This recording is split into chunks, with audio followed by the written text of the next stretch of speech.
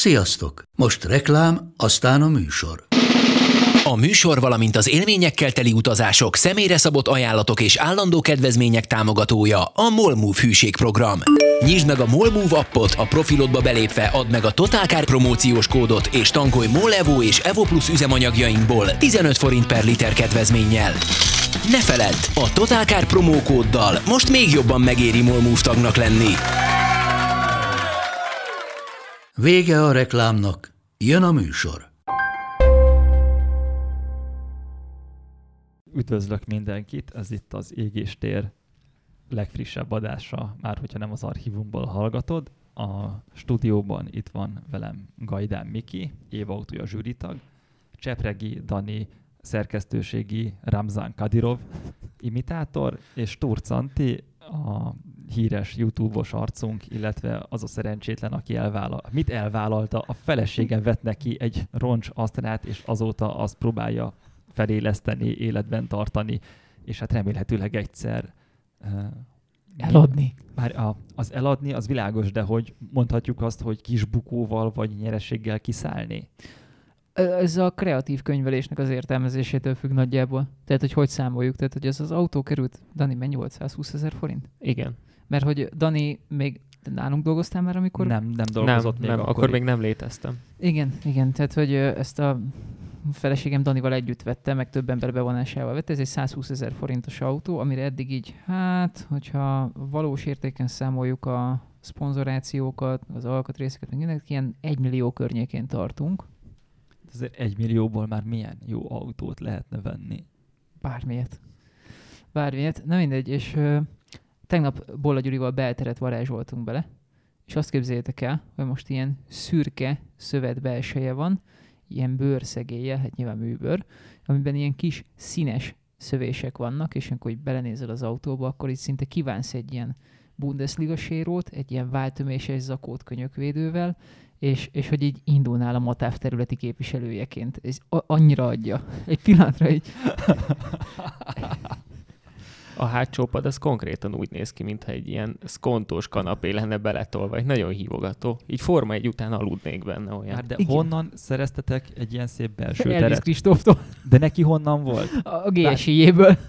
Ez most... Jó, tehát ti megtuningoltátok egy GSI Nem. A teret. GSI-ben tartotta. Nem megy most a GSI-je, le van támasztja egy haverjájáknál, és a GSI-jében volt egy extra beltér. Figyelj, amikor megkérdezem, hogy honnan van valakinek mondjuk Rolls-Royce, akkor nem azt mondjuk, hogy a kereskedésből, tehát hogy hogyan jutott hozzá egy patika Astra belső térhez az Elvis. A kérdés tökéletes, hát figyelj, de azt Elvis ugye visszaeső Astra tulaj. Tehát neki van ugye a szívódízel kombi. Nem csak, hogy visszaeső, hanem sokszorosan hátrányos helyzetű Astra tulajdonos. Igen. Van egy GSI-je, ami nem működik, meg van a szívó 1.7G kombi, ami hasonló az enyémhez, csak az még valódi, az igazi néni autó. A számlája is megvan. Az Elvis védelmében, hogy a GSI-je működik, csak nincs rajta műszaki, és ott egy alapos lakatalás előtt áll ahhoz, hogy az patika legyen. Tehát elvileg én úgy tudom, hogy az műszakilag nagyon feszes. Igen, tényleg mondta, hogy csak hoztak bele aksit, és a féktisztítóval azonnal indult. Na mindegy, tehát neki több asztrája van, meg be van drótozva ilyen asztrás körökbe, és akkor mondta, hogy hát van egy ilyen belsője, ami nincs szétszakod, meg mindent. És egy nagyon komoly műszaki problémába ütköztünk, mert az enyém az már egy faceliftes autó, hiszen egy klasszik, ez viszont egy facelift előtti ülést teszett. Tehát amúgy átcsavarozni az üléseket, az nagyjából egy 10 perces munka. Tényleg 4 csavar, meg hátul 3 stift. Na de, ez egy 96-os vagy 95-ös autóból jön, nem tudom, és ugye úgy van, hogy ezek dönthető ülések, hiszen kombiról beszélünk, meg a Hatchiknek is dönthető az ülése, és van fönt egy retesz, ami beakad az autónak a C-oszlopába. Megnyomod a gombot, kiakad retesz, ledöntöd. A régi ülésben ugye ez a retesz csak fönt volt, viszont az én autómban már lent a tengelyen, amin elfordul, azon is van egy retesz, gondolom ezzel növelendő a biztonságot, vagy a fene tudja, ezt Gajdán Miki biztos tudja, és az a faceliftnél került bele. Tehát nem csereszabatos az a két ülés, úgyhogy én tegnap Bolla Gyurit megkértem, hogy kárpítozza át a hátsó padot, és megcsinálta. Ez így működött. Nem lehet, hogy egyszerűen csak oda, mit tudom én, egy karbidos fúróval befúrsz egy lyukat, hogy a reteszbe tudjon pattanni, vagy multigéppel kivágsz nem. Ez ennél egy összetettebb kérdés, mert ez egy ilyen nagyon sok féleképpen hajlítgatott és préselt lemezdarab, amin van a szivacs, amin van a húzat. És ez a lemezdarab teljesen máshogy néz ki azon a ponton a retesz miatt. Aha. Tehát, hogy és ő át is kárpitozta neked végül? Bolla Gyuri átkárpitozta a háttámlákat. Nekem ide a mai témalistán közé föl van írva, hogy Bolla Gyuri kocsmai verekedése. Tehát, hogy annak ellenére kárpitozta át, hogy ő neki ott súlyos sérülései voltak? Vagy azért vállalt el, mert lehet, hogy agyrázkodása is volt, és emiatt nem cselekvőképes volt, és úgy vetted rá valamire, hogy igazából aztán a bíróság előtt őt ott föl lehetne menteni. Mindnyájan többször voltunk már Bolla Gyurinál lenni jó. Van neki egy ilyen szép nagy kertje, egy ilyen meghitt kis ilyen beállóval, a háttérbe csörgedezik a patak, rohadt finom a halászlé, stb. És aljassal rávettem arra, hogy segítsen nekem autót kezelni. Többeket rávettem a szerkesztőségből, akik közül aztán többen nem jöttek el annak ellenére, hogy mondták. Most, mivel nincs videófelvételünk, ezért közvetítem narrátorként, hogy Anti ránézett zombira. Én voltam az, aki beígértem, hogy mindent viszek, még szerszámokat is, aztán előző nap jeleztem, hogy hát ez mégse fog összejönni. Igen. Mindegy. De Bolla miért volt megbeszéltük, hogy ilyen 9:30 fele érkezem hozzá, és akkor írt egy üzenetet, hogy ne siessek, mert a balesetén van. Ugyanis este botorkált ki a hálóból, és elesett, és betörte az orrát. De hát várj, ez akkor nem kocsmai verekedés, hanem nem kocsmai verekedés. Ez a klasszikus átesett a Vakkomondoron című történet. Tudom, hogy náluk macskák vannak nagy számban, de igen. Mondjuk láttam a macskáját, azon azért át lehet esni. Igen, szerénytelen méretű. Na mindegy. És úgy nézett ki, mint akinek el van törve az orra, hogy ott a két szeme alatt bevérezve, és... Nem tört el, mint kiderült. Felszakadt a bőr, és volt rajta egy nyomókötés, ami így az arcára húzott egy ilyen borzasztó lehet, mert pont akkora izét húztak neki ilyen sebtapaszt, hogy így belelóg a látóteredbe valószínűleg, és ez így ilyenkor nagyon tönkreteszi a napodat. Én nem tudom elképzelni, hogy a balesetiről olyan dologgal gyere ki, ami kellemes. Hát én mondjuk Mondj egy példát. Hát de hányszor jöttél ki úgy a balesetiről, hogy de jó, hogy ez a szorítókötés itt van rajtam, és helyén tartja a csontjaimat. Fú, ez a friss varrat, ez de földobja a napomat. A tetanusz helye egyszerűen balzsamosan simogat. Ugye én hegyi kerékpározom viszonylag gyakran, és viszonylag gyakran voltam emiatt a balesetin, és tök sokszor éreztem azt, hogy de rohadt jó, hogy bejöttem ide, és most úgy vegyek el, hogy nyakig vagyok pumpálva fájdalomcsillapítóval, és nem érzek semmit. Ó, de ez egy szimpla drogfüggőség, Antti, azt elárulom neked. Igen. Beszéljünk fontos dolgokról. Az Astra Beltere az már kellőképpen. Viszont beszéljünk egy még fontosabb dologról. Ugye ti a Mikivel a jövő héten, vagy sőt már ezen a héten? Pénteken útra keltek Tanniszba, ahol az Éva autója zsűritagok összegyűlnek, ha jól tudom, és kipróbálják az összes autót, ami nevezve van az Éva autója címre. Hát ez így ebben a formában kicsit túlzás, de majdnem. Hát akit elhoznak, tehát ami meg tud jelenni. Jelen pillanatban ott tartunk, hogy 28 autó lesz ott, ami azért nem kevés. Igaz, hogy még mindig nem tudjuk, hogy mennyi a teljes lista, mert a végleges lista még nem árt össze, hogy egyáltalán hány autó vesz részt az évautója választáson. Az előzetes lista még közel 60 autót tartalmazott, de azokról már tudjuk egy részéről, hogy azok nem lesznek itt, mert egész egyszerűen nem készültek el. Mondok egy példát, mondjuk ami pont el is készült, de nem tud itt lenni, mert valószínűleg majd a jövő évi választáson vesz majd részt, ez az Opel Astra, amit már ugye képeken láthattunk, de egyszerűen még nincs abban. Vigyünk egyet, Miki. Lehet, az új belsővel mindenképpen. Faceliftes. Csak nem kell megállni a lámpánál, mert akkor leáll. Viszont ha oda rakod a telefonodat, ahol a helye van, akkor van egy nagyszerű iOS rendszer rajta. Igen, Apple CarPlay és az autó. És ha androidos telefont raksz bele, akkor meg androidos. Ajjaj.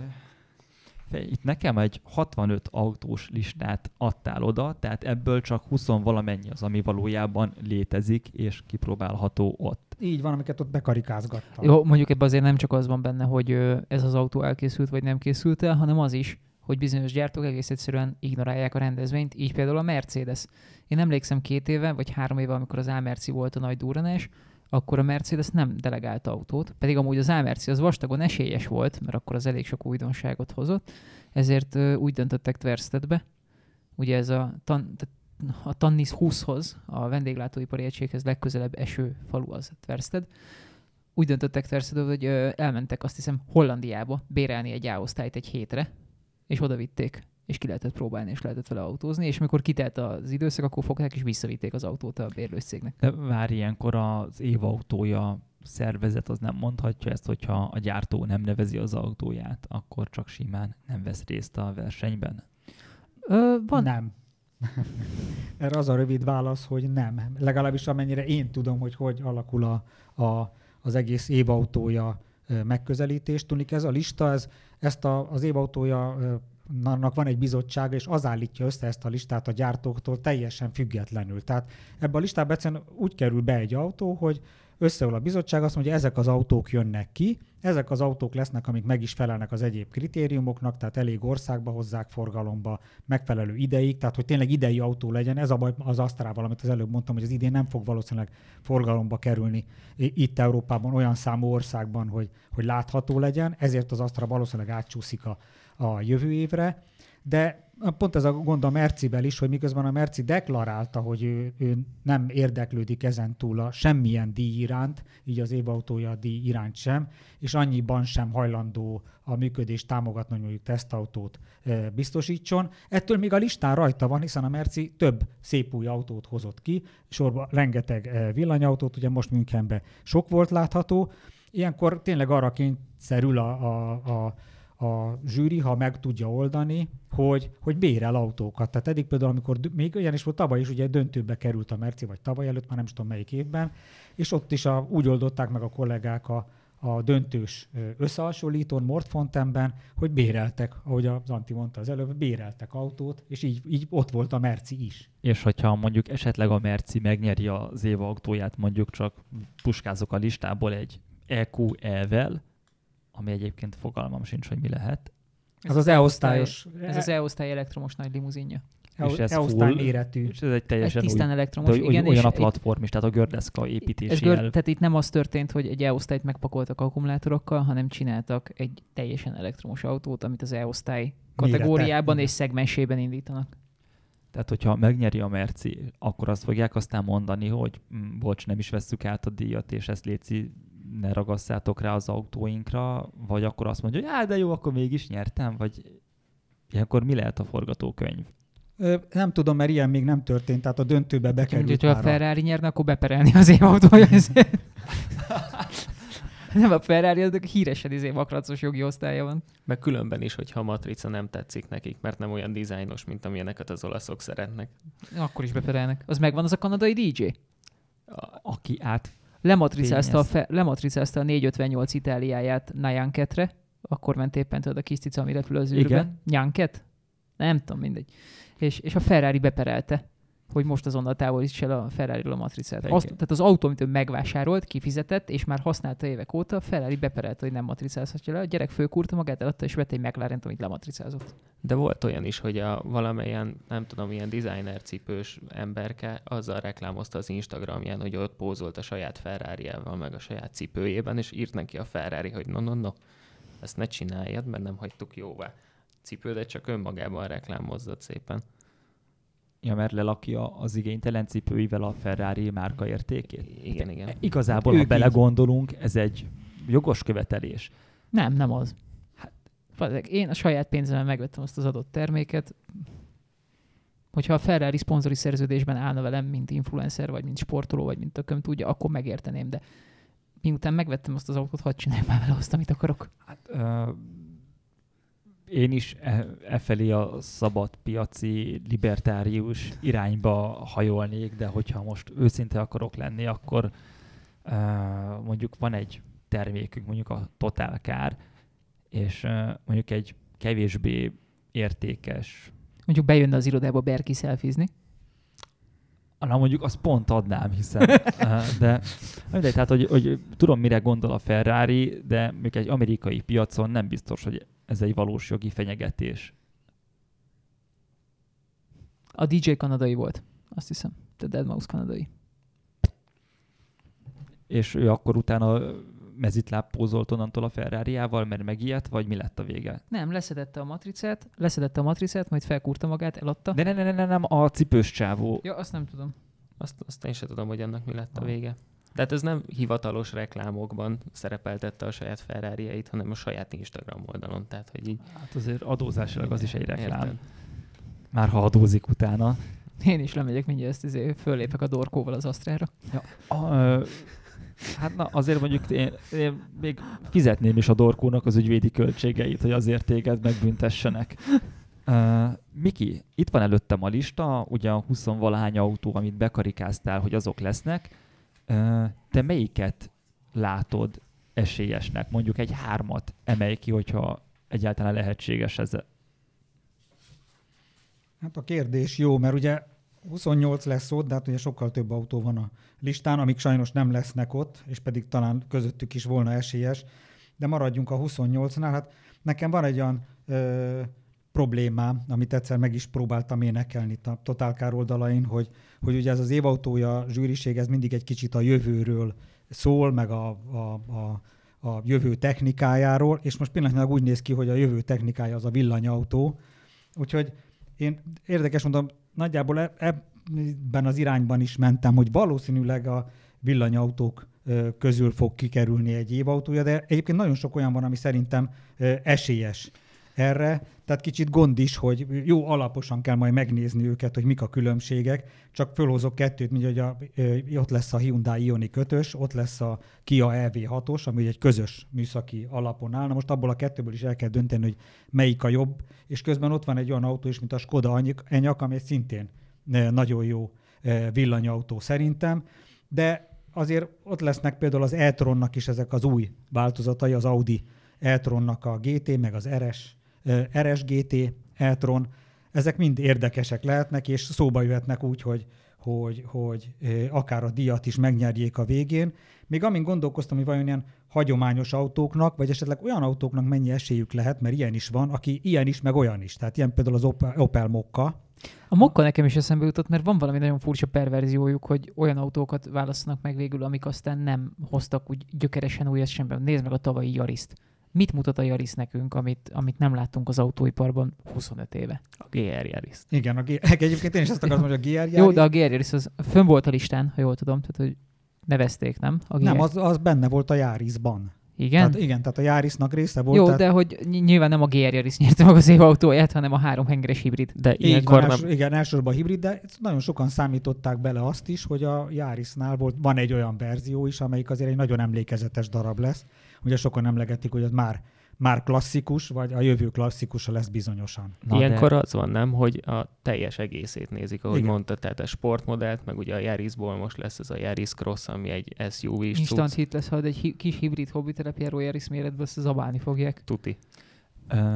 Miki, ugye említetted, hogy írtál korábban egy cikket arról, hogy miért van az, hogy csak, vagy hát nem miért van az, hanem miért számíthatunk arra, hogy csak elektromos autó nyerheti meg az évautója választást, és ott az volt az érvelésed mögötte, hogy az évautója image-nek a része az, hogy az innováció hogy jelenik meg, az előremutatás, és jelenleg az előremutatás az nagyjából az elektromos technikát jelenti.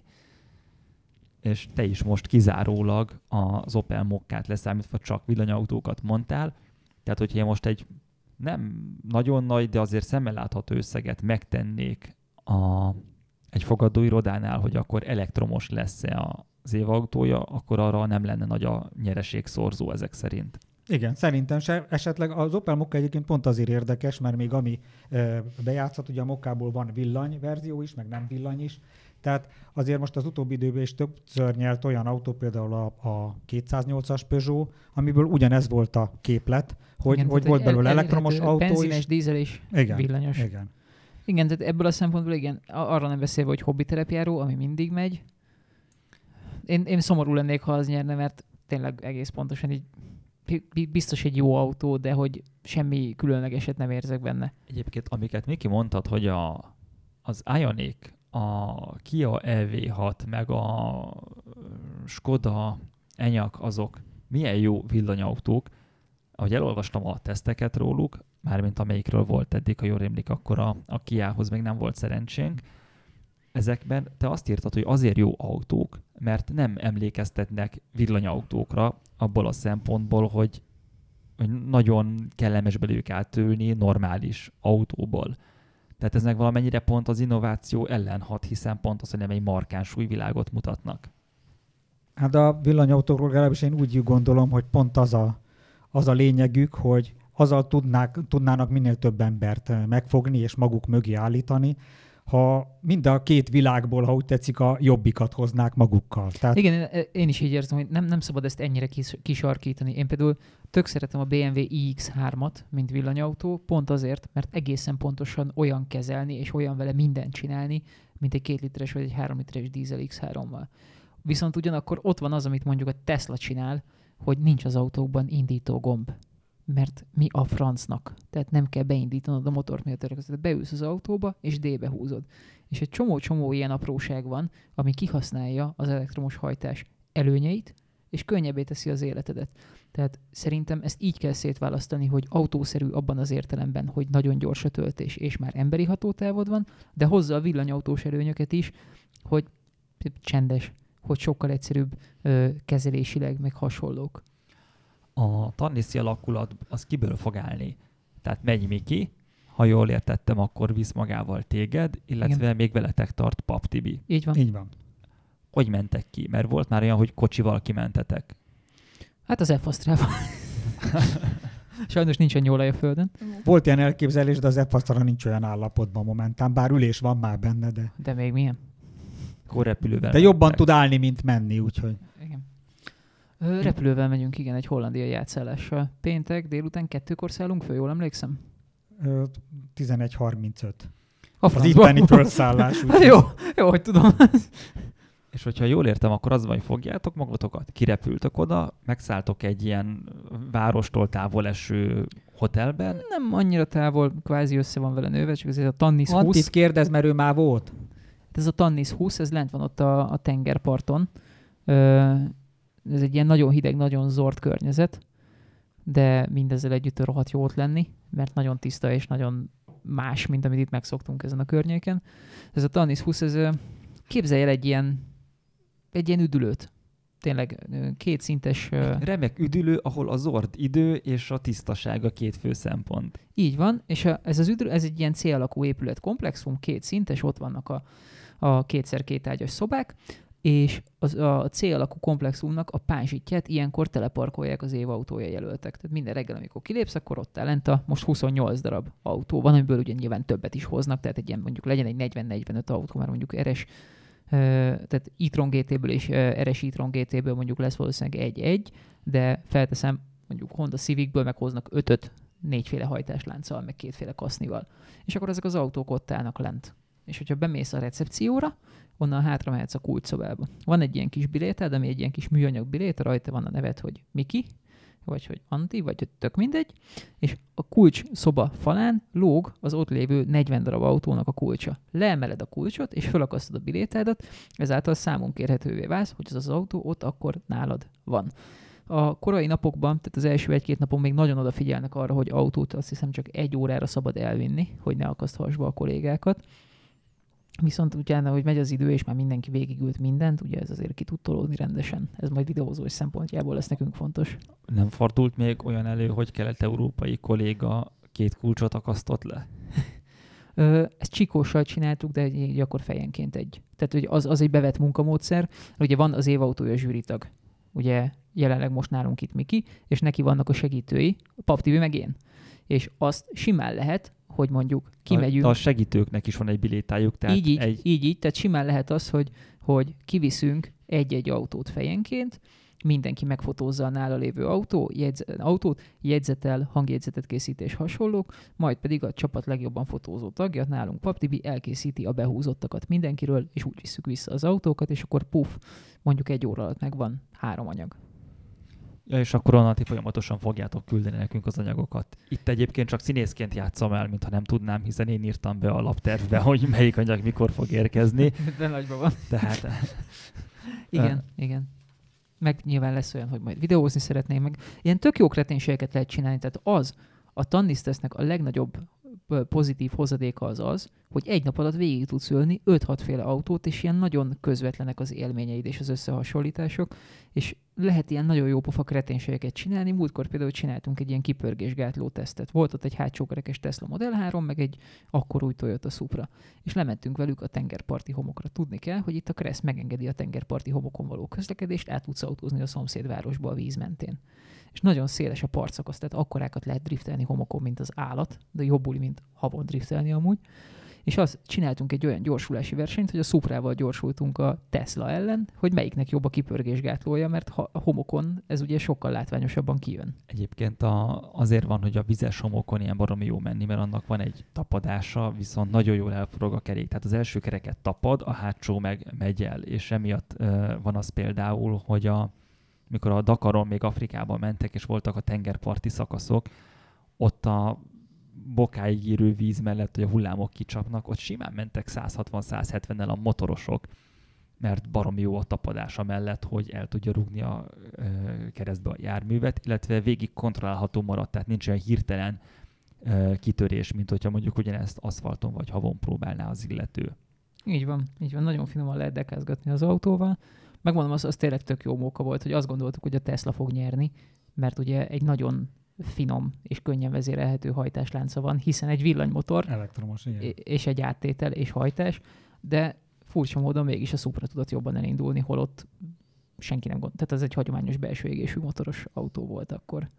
Szóval meg ki lehet menni a Szindár reptérre, ahol a jávorszarvas tesztet végzik, és be lehet ülni az autókba. De várjál, oda valaki kirak egy pályát nektek, és ti csak oda mentek. Nem nekünk. Nem. Az a baj, hogy nem nekünk. Hát igazából tehát mi bekérdezkedtük, és utána csináltuk. Ott de vezetni is lehetett? De ott egész évben ott vannak kirakva a jávorszarvasok. Nem. Ez csak az esemény kedvéért oda rakják. Ez csak az esemény. Hát az a jávorszarvas teszt, ez a svédek dilie, ugye onnan ismerjük, meg az Ámercitől. Hát mondjuk ki egy valós veszély. Igen, mert ez ott egy valós veszély. Ugye azt kell tudni, hogy az egész taniszi rendezvényt a skandináv kollégák találták ki eredetileg maguknak, hogy ugye össze tudják próbálni egy helyszínen az évautóit. Aha, és akkor ezért viszik oda Dániába a tök kellemetlen időjárásba, ahelyett, hogy mondjuk Almeriában lenne. Így van, Olaszországban vagy bárhol, vagy Spanyolországból kellemes, mondjuk nekünk Olaszország lenne talán a legjobb. Úgyhogy ezt ők saját maguknak csinálták, csak megnyitották a többi zsűritag számára is, de ettől még ezt a tesztet ők megcsinálják, de elsősorban tényleg maguknak csinálják. Én itt tudom, jó, be lehet ülni az autókba, de például ilyen teszteken, az ott fölépített tesztpályán én úgy tudom, hogy csak ők vezethetnek, tehát igen, csak a skandinávok. Igen, és főleg azért, mert... De odamész, hogy te vagy Gajdánzon, és engedjenek be, akkor... Nem, itt igazából az történik, hogy ugye ennek a jávorszarvas tesznek nem tudják tökéletesen megcsinálni, hiszen mindig benne van az emberi tényező, aki elrántja a kormányt, ezért egy hivatásos autóversenyző csinálja. Ott ül rendesen sofőrkesztyűbe egy profi sofőr, aki valószínűleg 10-ből 7-szer meg tudja csinálni pontosan ugyanúgy, és hogy kiküszöböljék az emberi tényezőt, rohadt sokszor csinálják amúgy azt, hogy bóját dönt, de azt mondja, hogy neki futna még egyszer, mert úgy érzi, hogy ez most az ő hibája volt, nem az autójáé. Sokan amúgy ezért is kérdőjelezik meg az egész jávorszarvas tesznek a validitását, mert hogy hány olyan ember van, aki azt a kormánymozdulatot annál a tempónál el tudja végezni, mert valószínűleg nagyon kevés. Hát és mindig egyformán. Jó, de gondolom ez arról szól, hogy amit ő meg tud csinálni 80-nál, te már annál mondjuk 60-nál fejre állsz, vagy beesik egy boiler méretű jávorszarvas az öletbe. Igen. Azt hiszem, amikor mi voltunk, akkor a Lamborghini Urus gyorsabban tudta megcsinálni a jávorszarvas tesztet, mint az Aston Martin Vantage, vagy valami ilyesmi volt. Ott nem ti vezettétek őket? Mi elkértük a szlalomra, és a szlalomon mentünk velük, mert ki volt rakva egy szlalompálya is, és ott vezettük őket. Az mondjuk zseniális élmény volt. De ott akkor a szlalomozás az egy ilyen szokásos program, vagy ott kellett nektek egy picit helyezkednetek? Annyit kértek, hogy ne járjuk le a gumit, mielőtt elvégzik a jávorszarvas tesztet. És ezt tartottátok? Többnyire igen. Ja, hatalmas buli az egész, mert tök érdekes dolgokat lehet látni, és főleg az, hogy este, amikor leülsz a vacsoránál, akkor mondjuk oda ül melléd az a srác, aki most az Alfa Romeo-nál futóműfejlesztő mérnök, de amúgy korábban a Ferrari 599-en dolgozott. És ezeket azért delegálják oda a gyárak, hogy titeket nyomasszanak, hogy a lehető legjobb. Figyelj, nem nyomasztanak, ezek ilyen rendes autóbuzik, mint te vagy én, mondjuk te pont nem, de mondjuk mint Gajdán Miki, vagy Dani, vagy én, érted? És ezek az emberek így lelkesen mesélnek, mert nagyon szeretik ezt az egészet. Tehát, hogy vannak igen ilyen vállalati katonák is, tehát amikor a Jaguar, mi volt az elektromos Jaguar? Az iPace. iPace, mindig összekerem, hogy oda mentem a Lamborghini kabátos ipséhez, akiről látszott, hogy annyira olasz, mint te vagy én, hogy mondtam neki, hogy figyelj, menjünk már ki gyorsulni egyet, hogy iPace-szel az Urus ellen, és akkor mondja, nein! ő nem volt kapható ilyen mókákra, de mondjuk ott volt a Massimo Micheli, aki az Alfánál ilyen motorfejlesztő, meg hajtásláncos faszi, vele például tök jót beszélgettünk arról, hogy milyen a jó hot hatch, meg hogy ő miket tart otthon. Tehát, hogy vannak lazább arcok, kevésbé lazák arcok. Jó, de... Melyik gyárnak vannak lehetőleg a legkellemetlenebb, leginkább ilyen tukmáló arcai, akik ilyen picit shady dumával próbálnak téged behálózni? Nem, a záróvacsorán egyszer leültettek egy Mitsubishi pénzügyes mellé. Ezt akartam, hogy a beosztástól függ, nem annyira. Ja, hogy akkor ez nem nemzeti vagy márka karakter, hanem ez dedikáltan a beosztásnak szól, hogy ki mennyire kellemetlen. Amúgy ő sem volt annyira lagymatag, de 2,5 órán át hallgattam azt, hogy mit csinál a Mitsubishi, ami nem autó. Tehát bankszektor, tőzsdei szolgáltatások és... Ja, tehát akkor még nem is, hogy űrrepülő, vagy nagy sebességű vagy vonat. hajó, vagy bármi helikopter. Igen. Jó, hát kinek mire porcosodik. Apropó, már a porcosodás meg a hasonlók szóba kerültek. Én nem olyan régen, talán egy hete azt hittem, hogy te titokban vettél egy Toyota MR2-t. Nem, sajnos. De hogy úgy raktad ki Facebookra, nem tudom, hogy végre ezt is megszereztem, a nem tudom mi után és mi előtt. És, szerintem, hogyha minden az internetre feltöltött autóhoz feltüntetném, hogy ezt nem vettem meg, az egy idő után elég hülyén vennék ki magát. Jó, de ott tehát pont az volt, hogy 40 nem, autót vezetek. Figyelj, tehát ott nem az volt a bajom, hogy odaírtad, hogy nem írtad oda, hogy nem vetted meg, mert ez a nyilvánvaló, hanem olyan szöveget írtál, amivel azt sugalltad, mintha megvetted volna, de akkor ezek szerint ez csak a vágyakozás kifejezése. Ez a vágyakozás kifejezése, amúgy Dani még rohadt jó ebbe, amikor beszélgetünk, és akkor, ja igen, van egy NSX-em sárgában. És akkor mindig felkapom a fejem, majd végigpörög az agyamon egy ilyen 4-5 másodperc alatt, hogy igen, 1.18-ba. Igen, ez általában előfordul, de ezt nem tudja megszokni évek óta. Igen. De hogy mondjam, azért azt nem 400 olyan nehéz... darab modellautó van otthon? Nagyjából igen. Tehát, hogy azért úgy nagyjából tudjuk egymásról, hogy ki mennyit keres, és Antti, te ilyenkor nem fogsz gyanút, hogy az itt megkereshető összeg. Amikor Daninak mindig ezt vannak ilyen gyanús dolgai. Igen. Daninak vannak olyan dolgai, amiről égéstérben nem beszélhetünk, szóval simán lehet valahol egy garázs egy NSX-el. Igen, hogy több olyan témát vettünk, aminek sajnos meg kell várni az elévülését. Úgyhogy a Ramzan Kadirovunk egyébként ezt nem a viselkedésére mondom általában, hanem a külsejére. Igen, mert amúgy sokkal keményebb, mint Ramzan Kadirov.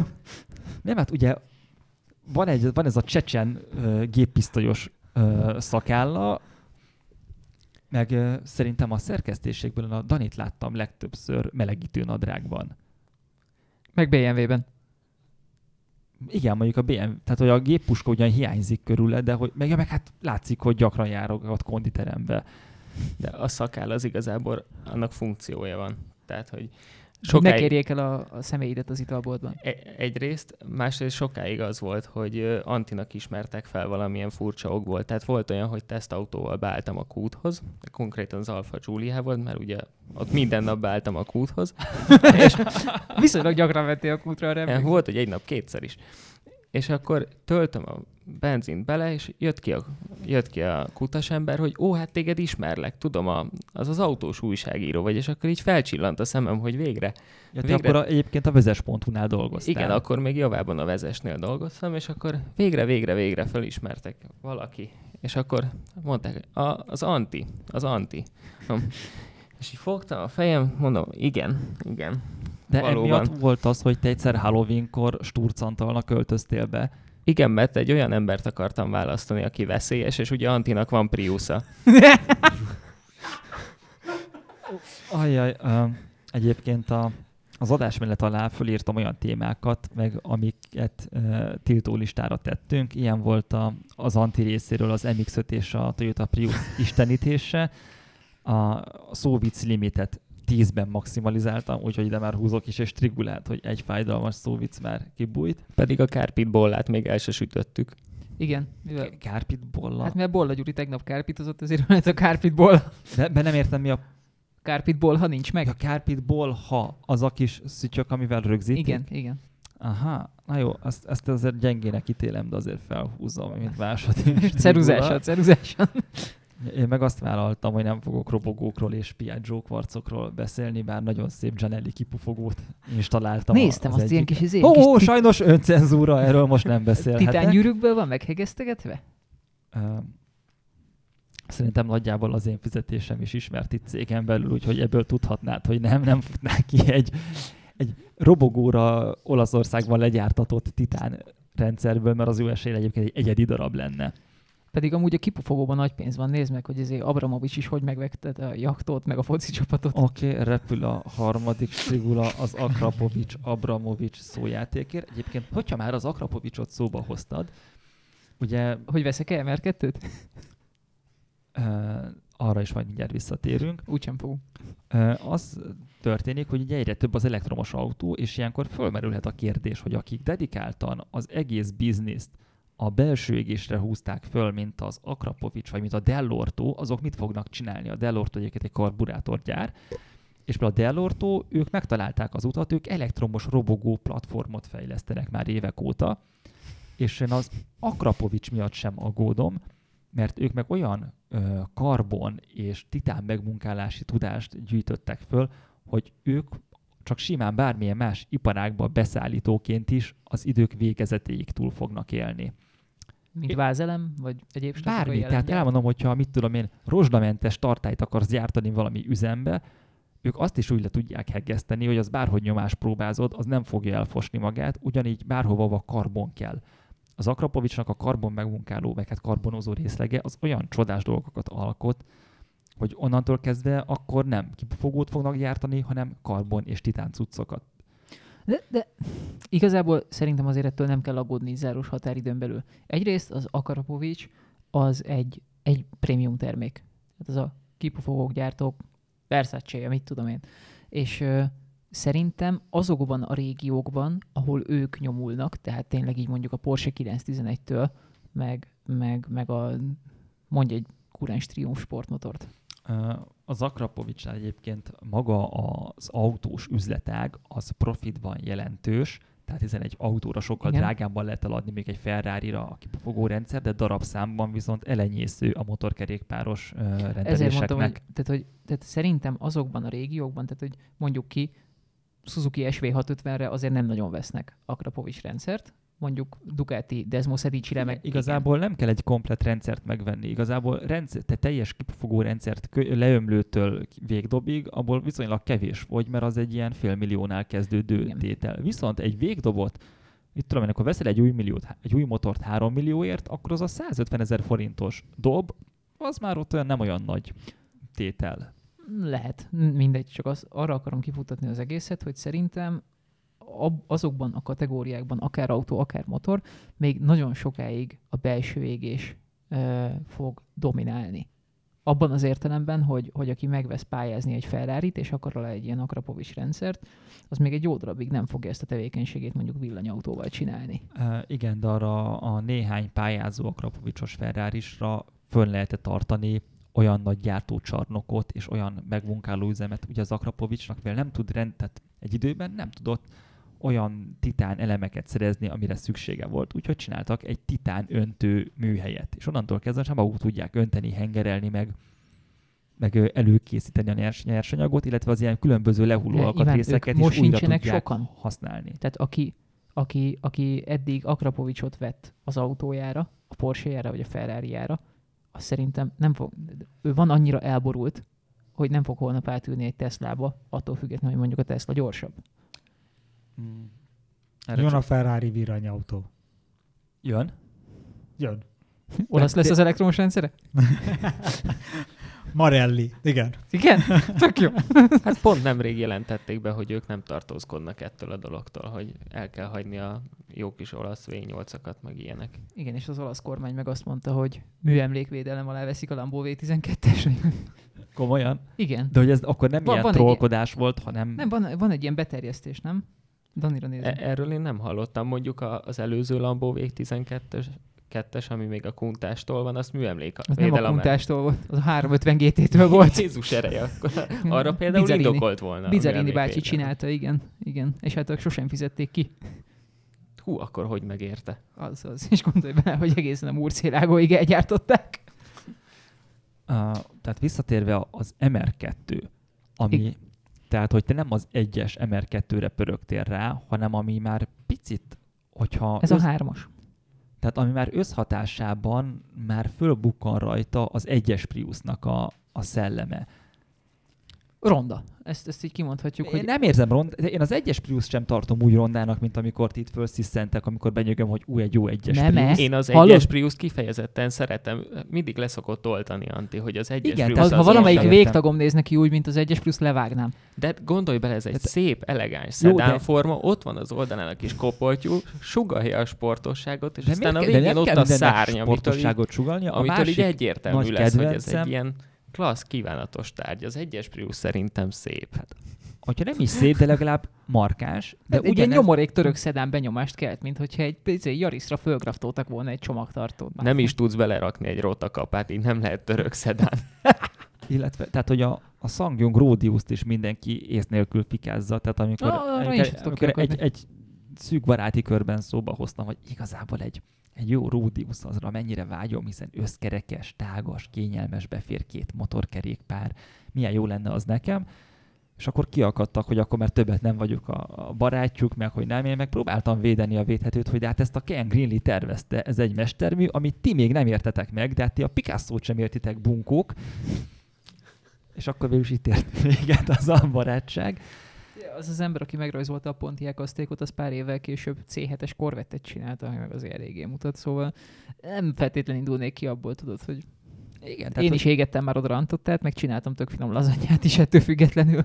Én az Aztékot sem érzem bűnnek, sőt a Sangyong Action Sports nevű pick-upot is azt mondom, hogy markáns. Az nekem se tud fájni, mert a szomszédunknak volt, és 12 évig jártam úgy iskolába, hogy minden reggel elmentem mellette. És így immunissá váltam. Vagy ez sok mindenre magyarázat ez a... Igen. A másik, tehát, hogy visszatérve az MR2-höz, te arra miért pörögtél rá annyira? Sosem vezettem még MR2-t. És a Bolla Gyuri mondta, hogy hanyat fogok esni, hogy annak milyen kormányzása van. Ugye Bolla Gyurinak 7 évig volt MR2-ese, igaz, első generációs. És én sose vezettem, és az ingatlanos, akitől vettük a házat, az egyszer csak vett egyet, és mondta, hogy nagyon szívesen odaadja 2-3 napra, próbáljam ki. És kipróbáltam, és ez egy tök jó dolog.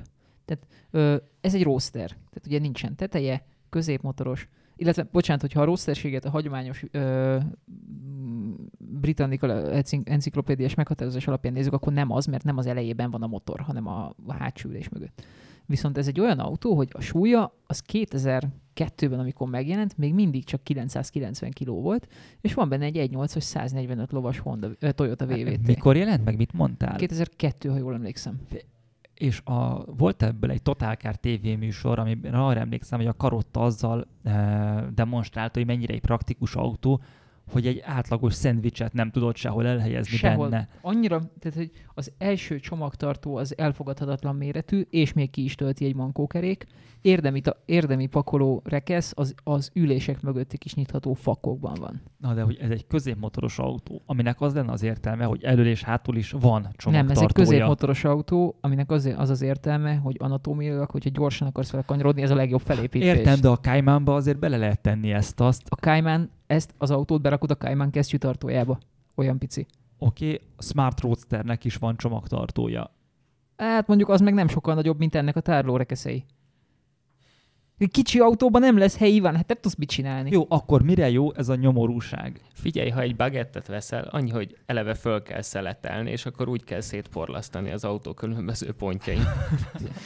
Van egy autó, amiről nem beszélhetek, és azzal már tehát van otthon már egy olyan autó, amiről nem beszélhetek, és bele tudok rakni bármit, a fél háztartást. Lenne egy autóm, amiben nem tudom beletenni a fél háztartást, ezt én nem élem meg akkor a tragédiának.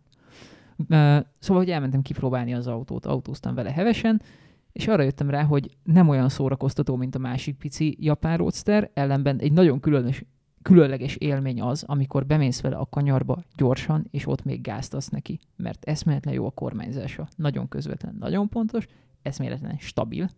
Tehát a mozgás, mert tényleg annyira könnyedén, annyira finoman cikázik, olyan igazi kis japán autós műszeres élmény az egész, és mivel 990 kg, tehát nagyon-nagyon könnyű, és hiába csak 145 ló, azért ilyen 6 fél körül fenn van 100-on, tehát hogy így relatíve jól is megy. Nem szakítja szét a világot, de jól megy. Miki, te mentél ilyen MR2-vel? Nem, be kell vallanom, hogy nem. Dani ment ilyen MR2-vel. Na, és akkor végül miért nem vetted meg? Mert nem adja el az ember. Az a baj, hogyha én emberektől autót meg akarok venni, akkor ők azt sejtik, hogy az egy jó autó, ezért még kevésbé akarják eladni. De úgy, mint típus jó, vagy állapotra jó?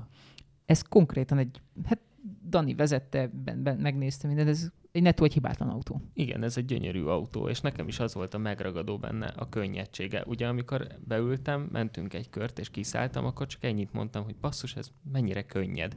Igen. Tehát tényleg, egyébként neked az nem figyelem annyira kívülről a dolgokat, de hogy neked Antti kifelé az imidzsed, hogy te jó autókat vevő csávó vagy. Hát ott van a nyomorult F-Asztrád. Én vettem? Okay. Te vágytál rá. Ott volt az MX-5-öd, amire azért te sokat költöttél, tehát mire azt te kilakatoltattad. Csak a vételára ment rá még egyszer. Igen, tehát hogy elvileg, hogyha az én autómra bemondanál egy összeget, tehát én adnám el neked, mert az jelzi, hogy az egy kotlák fos, amit te szeretnél még 5-szer annyiból életben tartani. Az MX-5 amúgy egy jó autó volt. Az a konkrét darab, abban az értelemben, tehát basszus, autóztunk vele együtt, több 100 kilométert mentünk ide-oda, az egy jó autó volt. Az egy dolog, hogy egy 20 éves japán autó volt, igen, kellett rajta lakatolni, kiugodt a teteje, ki kellett cserélni a tetejét, de ettől függetlenül minden ráköltött forintot meghálált, mert beleültem, és jól éreztem magam. De nem az volt, hogy azt eleve így a kínálat aljáról vetted inkább? Hát, csóró egyetemista voltam. Tudod, szokták mondani, hogy 3 havi bevételednél többért ne vegyél autót. Na most az autó az akkor nekem kb. 8 havi bevételembe volt, és tudtam, hogy ez hosszú távon fájni fog. Csikós mondta erre egy nagyon szép kifejezés, a rolling restoration, tehát hogy az autót úgy tákolgatod, hogy közben használod. És igazából a végére az egy kurva kívánatos autó lett. Többen azt mondták, hogy rendesen kéne. Ez a rolling restoration, ez egy jó kifejezés, ezt fogom én is használni, amikor veszek valami kotlákfost, és akkor évekig nyomom bele a pénzt, és a végén igazából az derül, hogy rohadtul többe volt, mint hogyha spóroltam volna még egy picit. Én konkrétan számot vetettem az életemben, csináltam is róla egy videót, amikor eladtam, az autó, azt 800 000 forintért vettem, és 4 év alatt ráment 700. És igazából... És mennyire ment el? 1. Igazából meg kis hitű voltam, mert hogyha... Üzleti zsenink. Mert hogyha felraktam volna 1-3-ért, 1-4-ért, akkor is elviszik, csak úgy voltam belőle, hogy jaj, hát hogy nem kérhetek érte ennyit, mert az autó, ember mindig bukik az autó, felraktam 1-ért. És 1-2-ért, 1-3-ért, 1-4-ért ugyanígy vitték volna el, mert érted. Amúgy most tudjátok, mi van az autóval? Atomjairól van szedve, teljes lakat, és kap egy 1.8-as motort, meg egy sperdifit. Hú. Igen. Nem lett volna olcsóbb egy kész 1.8-ast venni sperrel? Ez már nem. 1 millióért adtam, Iván, nem lett volna olcsóbb. Igazából műsor előtt, vagy beszélgettünk, elhangzott, hogy te igazából azt várod, hogy a kipróbált MX-5-nek kikönyököljön a hajtókarja, és megvennéd... MR2. Bocs, mit mondtam? MX-5. Tehát, hogy a kipróbált MR2-nél azt várod, hogy kikönyököljön a hajtókar, és akkor egy 800 kp-s indulok, vagy valami hasonló dumával rámozdulnál. Ez egy olyan autó, amit hibásan érdemes megvenni? Hát nézd, tekintve, hogy mennyire rozsdamentes, mennyire jól felszerelt, és hogy mennyire jó állapotban van az egész, én azt gondolom, hogy igen. Vannak olyan típusok, amikről azt mondják, hogy eleve a rosszat kell belőle keresni, mert egyébként úgy is rossz lesz. Most nekem így hirtelen csak a Smart Guru szavai jutnak eszembe, aki azt mondja, hogy motorhibás Smartot kell venni, mert az legalább olcsó, míg hogyha nem motorhibás, akkor úgyis előbb-utóbb az lesz viszonylag rövid idő alatt, tehát csináltasd meg jól a rosszat, és akkor van egy reális áron egy jó autód. Miki, te is mondtál még egy ilyen példát. Hát én a Mazda RX-8-ast emlegettem föl, amiről én ugyanezt hallottam, hogy ha van egy eladó RX-8-as, és mondjuk működik is a motorja, majdnem biztos, hogy záros határidőn belül ki fog feküdni, nem fogjuk tudni fölmérni, hogy milyen az állapota, nagyon gyorsan tönkre fog menni, tehát sokkal jobban jár az ember, ha vesz egy rosszat, ami annyival olcsóbb, hogy egy rossz Wankel motor van benne, mert ugye annak az a problémája, hogy Wankel motor van benne, ami nagyon érzékeny szerkezet. A Wankel motornak az a problémája, hogy az a háromszög alakú bolygó dugattyú, annak az éltömítettsége. Trohoid. Faszom. A Wankel motornak az a problémája, hogy egyrészt van, másrészt kell. Amúgy tényleg, ez tökéletesen leírja. Tehát, hogy van, így műszakilag eléggé elkurva, de amikor beleülsz és vezetsz egy ilyen autót, amiben Wankel motor van, az rohadt jó. Tényleg, nagyon-nagyon jó. De hogy a gyenge pont akkor ott az, hogy a trohoid alakú dugattyúnak az éleit nem lehet jól letömíteni? Éltömítés. Igen, hát az a baj, hogy ezek olyan felületen érintkeznek, meg úgy érintkeznek, ami nem egy szerencsés történet, mondjuk a sima hengeres dugattyúgyűrűihez képest. Sokkal nagyobb az igénybevétel, sokkal jobban kell olajozni, ezért van ugye, hogy ezek a Wankel motorok eszik az olajat. Tehát ugye furcsa, hogy az RX-8-as olyan volt, hogy eleve volt benne olajdoboz tartó hely, hogy a folyamatos olaj utánpótlást. Kétütemű Wankel nem oldaná meg ezt a problémát. A Wankel kétütemű. Igen, és sok tulaj átáll erre a megoldásra. Beépítenek egy úgynevezett blockplate-et, ami mit is blokkol? A blockplate mit csinál benne, basszus, várjál? Hát azt én sem tudom, mit hívtam. Na mindegy, az a lényeg, hogy átállnak full premixre, ami azt jelenti, hogy minden tank benzinhez adott mennyiségű jetski kétütemű olajat töltenek. Jetskikben használt kétütemű olajat, és akkor úgy mennek vele. Ez a robogóknál szokott lenni, hogy azok modernebb robogók, mondjuk az elmúlt 30... basszus, rossz témáról beszélek. Azért ráncolta be így mindenki a szemöldökét, de azért elmondom most már, hogy ott van automata olajozás, hogy egy tartályból hozzákereveri az olajpumpa a benzinhez, a karbinál a kenőanyagot, és ezt sokan kiszokták kötni, főleg a tuning robogóknál, és kannába bekevergetik mindig szépen az olajat és a benzint, és úgy tankolják, de robogónál ez azért nem para, mert azzal úgy sem mész hosszú távra, illetve nem is fogyaszt annyit, hogy 40 literes kannákat kéne kevergetned. De az RX-8, ha jól tudom, az baromi sokat is fogyaszt. Igen, főleg, ha hajtják. Tehát ugye pont az a problémája pont az van, hogy hajtják, akkor kezd el nem fogyasztani. Igen. Tehát amikor a városi használat van, és ilyen lámpától indulgatsz, gurulsz vele, stb., akkor úgy fáj. De amikor kimész és elkezded hajtani, akkor nem az, hogy visszaesik, mert nyilván akkor még többet fogyaszt, csak akkor még többet mész vele. Tehát, hogy... Nem tudom, én úgy emlékeztem, hogy akkor sportosan vezetik, akkor sokat fogyaszt, de például az olajfogyasztása ilyen. Én úgy tudtam, hogy az olajfogyasztása ilyen, hogy az nagyon föl tud ugrani a használattól függően. Tehát finoman használva nem fogyaszt annyit, és ezt szoktam megkeverni a tulajdonosokat is, tehát ezért voltak a besült Wankel motorok, mert nem vették, tehát el lehetett menni, mit tudom én, 1000 kilométert is 1 liter olajjal, de el lehetett menni 200 kilométert is 1 literrel, vagyis 5-ször akkora olajfogyasztással, ha úgy használták az autót. Ez az anti-asztrájára is igaz. Már nem. Amúgy ez tök érdekes, hogy múltkor beszélgettük, hogy én nem sok különbséggel vezettem 996-os Porsche 911-et először, meg RX-8-as Mazdát először is. Nyilván közel nem ment úgy a Mazda, hiszen volt 70 lóerő előnye a Porsche-nak, de az autó mozgása, a kormányzása, meg a futóműve a színvonalban szerintem tök ott van, mint a Porsche-nak. Tehát egy ilyen nagyon jó egyensúlyú, nagyon jól mozgó autó. Röhög ki, Dani, hogyha nem értesz egyet. Egyébként én is szeretem az RX-8-at. Hát én Marci RX-8-asában mindig úgy ülök be, hogy utána nagyon sokáig vigyorgok. Igen. És csak hogy a kevésbé autós hallgatók kedvére elmondom, hogy a Porsche-nak a futóműve mozgása és kormányzása az a dolog, amihez mindent mérni szokás, mert azáltal annyira nagyon jó, pláne hogy gyorsan menve, amivel semmi nem veszi fel a versenyt. Különösen annak fényében igaz ez, hogy ugye egy anatómiájában szara autóról van szó. Tehát azt szokás mondani, hogy a Porsche az a 911-re gondolsz most. Igen. Na, és hogy elkezdtem morfondírozni magamból, hogy oké, mondjuk 2 millió forintért kér egy felújított motort ez az RX-8. De tudjuk, hogy mondjuk a 996-nak, meg a 997-nek a korai változataiban is ugyanúgy meg fog dögleni az a 6 hengeres boxer, mert átbuknak a dugattyúk, meg mert megkotlik az IMS csapágy, meg mit tudom én, és abban nem 2 millió egy új motor. Hanem sokkal több? Vagy sokkal kevesebb? Hát most a legutolsó információim szerint ilyen 4,5-5 egy fűzött blokk talán. És miért ennyivel olcsóbb felújítani az RX-8 motorját? Szerintem nem az RX-8-at olcsó felújítani, hanem a Porsche-hoz rohadt drága. Az minden drága. Hát egy Porsche az drága, igen. Tehát a fékalkatrészek 4-szer annyiba kerülnek, mint egy hasonló, akár egy sportkocsihoz is.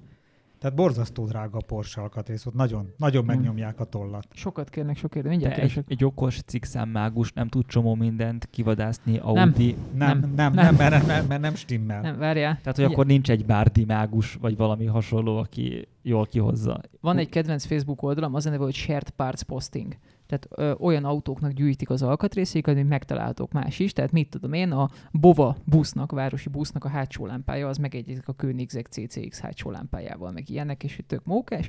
De itt volt a ma reggeli poszt, hogy a Bugatti Veyron Same Airflow Mass Sensor, az a légtömegmérő, az megegyezik a Volkswagen Jetta légtömegmérőjével, azzal a különbséggel, hogy a Veyronban ugye 4 darab kell, a 4 turbóra. Na, a Bosch part for Jetta is $25, OEM Bugatti part is $440. És ugyanaz a 2 alkatrész, egy cikkszámon fut. Egyébként, vagy mondjam, az egy viszonylag bevett dolog, hogy bizonyos egyforma alkatrészeket brandenként máshova áraznak, de ott nem szokott ekkora különbség lenni. Igen, az a közel 20-szoros ez az ész. Illetve itt azért a Bugatti esetében azért hozzátenném, hogy például beszélgettem egy hazai Piaggio Vespa kereskedővel, akitől megkérdeztem ezt, hogy az ilyen-olyan gumialkatrész, ami ugyanaz, akkor az miért kerül az egyik márkánál sokkal több, és mondta, hogy csereszavatos, tehát ugyanúgy lehet használni, de egyébként nem teljesen tökéletesen ugyanaz. Én is ezt mondanám. Igen, meg én hallottam amúgy olyat is, és nem tudom, hogy ebből mi az igazság, hogy ugye gyártják ezeket az alkatrészeket. Utána következik a minőségvizsgálat, és mondjuk a 98%-os vagy annál jobb alkatrészek mennek mondjuk a Bentleybe, aztán a 94 és 98% közti alkatrészek az Audiba, a 90 és 94% a Volkswagenbe, 88-90% a Skodába. És így tovább. De nem tudom, hogy ebben mi az igazság. De Miki, logikusan én nem láttam, hogy bólogattál volna, inkább csak mosolyogtál. Tehát van ennek realitása? Vagy ez valakinek egy ilyen elszállt képzelgése? Őszintén szóval nem tudok erre. Tehát én ezzel így nem találkoztam. Tehát vannak olyan alkatrészek, ahol tudom azt, ugye, főleg azokat, amik én mondjuk ilyen mechanikus alkatrészekről tudom, mondjuk legyen az dugattyú gyűrű fékalkatrészek, ahol ezek mérhető dolgok, ahogy kopnak a szerszámok, ugye más méretek jönnek ki a gépek alól. Tehát ott ezek szokták is osztályozni, illetve összeválogatni a megfelelő alkatrészeket. Ez ugye a klasszikus a dugattyú, meg a dugattyúgyűrű, meg a henger, hogy ahogy, vagy a henger hüvely, ahogy sikerül, és akkor összeválogatják az összevaló darabokat. Ilyen elektronikus alkatrészeknél ez érdekes lehet, de ezzel együtt nem tartom kizártnak, mert ott is vannak bizonyos mérési lehetőségek, amiből kiszűrhető egy alkatrész jó-e, vagy jobb esetleg, mint a másik. Bár pont itt a légtömegmérőnél, ami ilyen relatíve egyszerű szerkezet, kicsit csodálkozom rajta. Egyszer láttam egy ilyen gépsort, ahol ezek készülnek, egy ilyen elektronikai elemek. Annyira zárt rendszer, hogy azt nehéz elképzelni, hogy ott akár a gép sor hibázzon. Tehát ez ugye a emberi kéz nem érinti, számítógép felügyelet, az összes forrasztás, sokszor aranyhúzalokat, aranyérintkezőket használnak az elektronikai rendszerekbe. Ezzel együtt lehet valamilyen szórása természetesen az alkatrészeknek. Úgyhogy ez egy izgalmas kérdés. Az a jó, hogy tulajdonképpen utána kéne ennek nézni, hogy ez mennyire lehet igaz. Utána tudunk nézni szerinted? Hát bizonyos mértékig, igen, meg kell próbálni. Tehát ez mondjuk pont azért érdekes, mert ezt nyilván nem verik nagy dobra. Itt mindenkinek érdeke, mármint minket leszámítva, meg a fogyasztót, de hát, hogy mind az autógyár, mind a beszállítónak az érdeke, hogy azt mondják, hogy itt minden tökéletes mindenhol.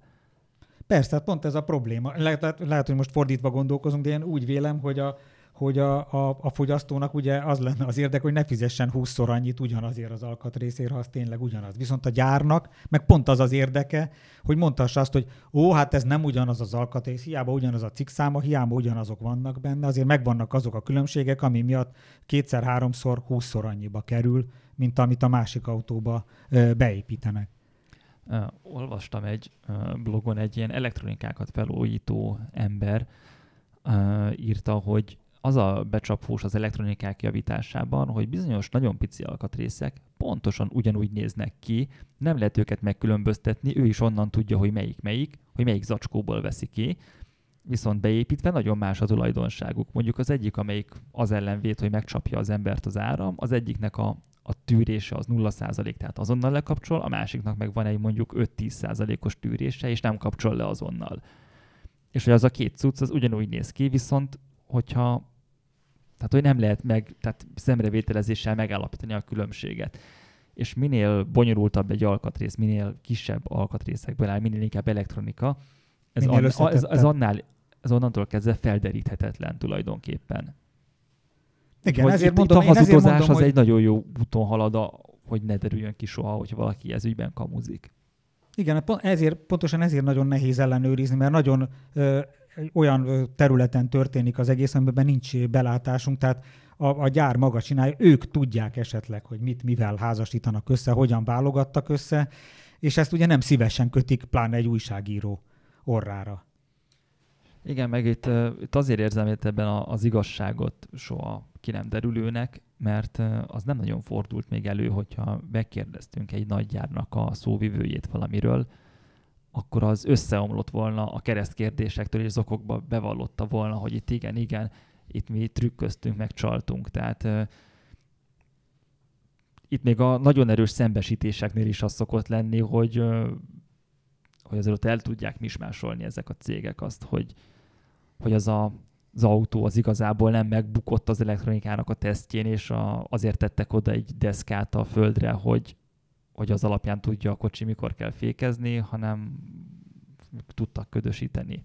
Igen, hát az a baj, hogy ez már sokkal nagyobb szinten is megy, tehát nekem erre a klasszikus példa sajnos nem autós, hanem repülős volt, nem tudom, hogy ki emlékszik rá, amikor a Boeing 737-esnek kijött az a változata, amelyik ugye kiderült, hogy szoftverhibás volt, és 2 repülőgép is leesett, 300 ember halt meg, ha jól emlékszem, de lehet, hogy 3 gép esett le is állították őket egy évre, és egyszerűen ott az derült ki, hogy nemhogy az újságírók vagy a kívülállók, hanem a légügyi hatóság nem volt képes arra, hogy a gépet ellenőrizze. Mert egyszerűen nincs az a tudás a birtokukban, hogy a repülőgépnek a szoftverrendszerét, az egész számítógépes rendszerét így ellenőrizik. Hogy az volt az a gép, aminél azt találta ki a Boeing takarékoskodásból, hogy nem tervez egy új gépet, hanem azokat a problémákat, amiket az új motorok, takarékosabb motorok felszerelése jelentett, azokat majd szoftverrel fogja a gép kiegyenlíteni, amire egyébként van példa, mert ennek a klasszikus a most már 40 éves, vagy nem tudom hány éves F-16-os, ami magától nem tud egyenesen repülni. Ugye régen a repülőknél az alapfeltétel volt, hogyha pilóta elengedett mindent, akkor a gép szépen repüljön egyenesen. Az F-16-os leesne, mert a számítógépek folyamatosan, az volt az első olyan gép, aminél a számítógépek folyamatosan mozgatták a kormánylapokat azért, hogy a gép stabilan tudjon egyenesen repülni. Na most pont ugyanezt csinálták ennél a Boeingnál is, ezt próbálták bevezetni, csak a szoftverbe egy kis hiba csúszott be, de ami a legfőbb probléma, hogy az a légügyi hatóság, aki a gépnek a repülését engedélyezte, az sem volt képes arra, hogy fölmérje, hogy hoppá, itt hiba van. És megelőzze ezzel a 300 embernek a halálát. És most már ugye lassan az adás időnk végéhez közeledünk. Még egy dolgot árulj el nekem, Miki. Te itt ma reggel elkottyantottad, hogy neked van egy szörnyű titkod, egy orosz katonát rejtegetsz a kertedben. Igen, de be kell valami, nem egy máig harcoló orosz katonáról van szó, aki időnként elereszt egy sorozatot, mert nem tudom, hogy mondjam. Egyébként nem rejtegetem, ez egy ilyen családi legenda, nem tudom, én nem tudom, hogy igaz-e vagy sem. Én nem is, igazából ez a feleségemék háza, mert én együtt lakom a feleségemmel, és illetve, hogy a feleségemmel azt talán nem meglepő, de az ő szüleivel is együtt lakom, akik 1936-ban költöztek, tehát még a háború előtt abba a házba, és hát sajnos ott elég komoly harcok dúltak azon a környéken, ilyen szó szerint utcai harcok, és több, hát akkor még szovjet katona esett el a kertben. Szám szerint azt hiszem, hogy 3 jegyeztek föl, és ebből 2 sikerült megtalálni és méltó helyre elhelyezni, de sajnos egyet mai napig nem találnak, tehát de mondjuk az egész ilyen legenda kör, tehát nem tudjuk, hogy mi az igazság. Lehet, hogy máig harcol. Csak igen, lehet, hogy ilyen teljesen partizán mozgalomba ment át. De az ugye ez onnan jutott eszünkbe ez az egész. Honnan jutott eszünkbe? Hát onnan, hogy Nyegleó kolléga kertjében egy bombát találtak valami csatornázási művek kapcsán. Igen, csatornázási ásások kapcsán találtak egy most az a baj, nem tudjuk, hogy milyen tűzeszköz volt, tehát hogy aknavető gránát, vagy bomba, vagy hasonló, de élesnek minősítették, annyira élesnek, hogy a tűzszerészek azonnali hatállyal kiszálltak, tehát egy percig nem gondolták, hogy aszalni kéne még azt a szerkezetet ott a föld alatt, hanem azonnal kiszálltak és elszállították. Kent ugye, amikor Nyegló mondta, hogy nála bombát találtak otthon, akkor én eleve gyanút fogtam, hogy neki mostanában egyre nagyobb a szakálla, és hogy hát ha betállibul, de aztán ugye kiderült, hogy nem, csak a kertben egy világháborús aknát. Miki? Közben én látok valamit, amit még tegnap nem láttam. Most tényleg a GR86-ot és a BRZ-t visszaigazolták, hogy ott lesz? Igen, az a jelzés, hogy ott lesz. De mennyire vicces, hogy igazából az összes autó, ami ott lesz, jó, a 90%-uk az egy ilyen villanykrumpli. Igen, de ha nem villanykrumpli, akkor valami keresztmotoros elsőkerekes hibrid krumpli. Igen. És ezek között mennyire jól fog kinézni ez a GT86 vagy GR86, bocs. Igen. Köszönjük. Majd megnézzük. Na, lesz egy izgalmas autó. Megnézzük, hogy mozog homokon. Köszönjük szépen a figyelmet, további kellemes podcast hallgatást. A műsor a Béton partnere.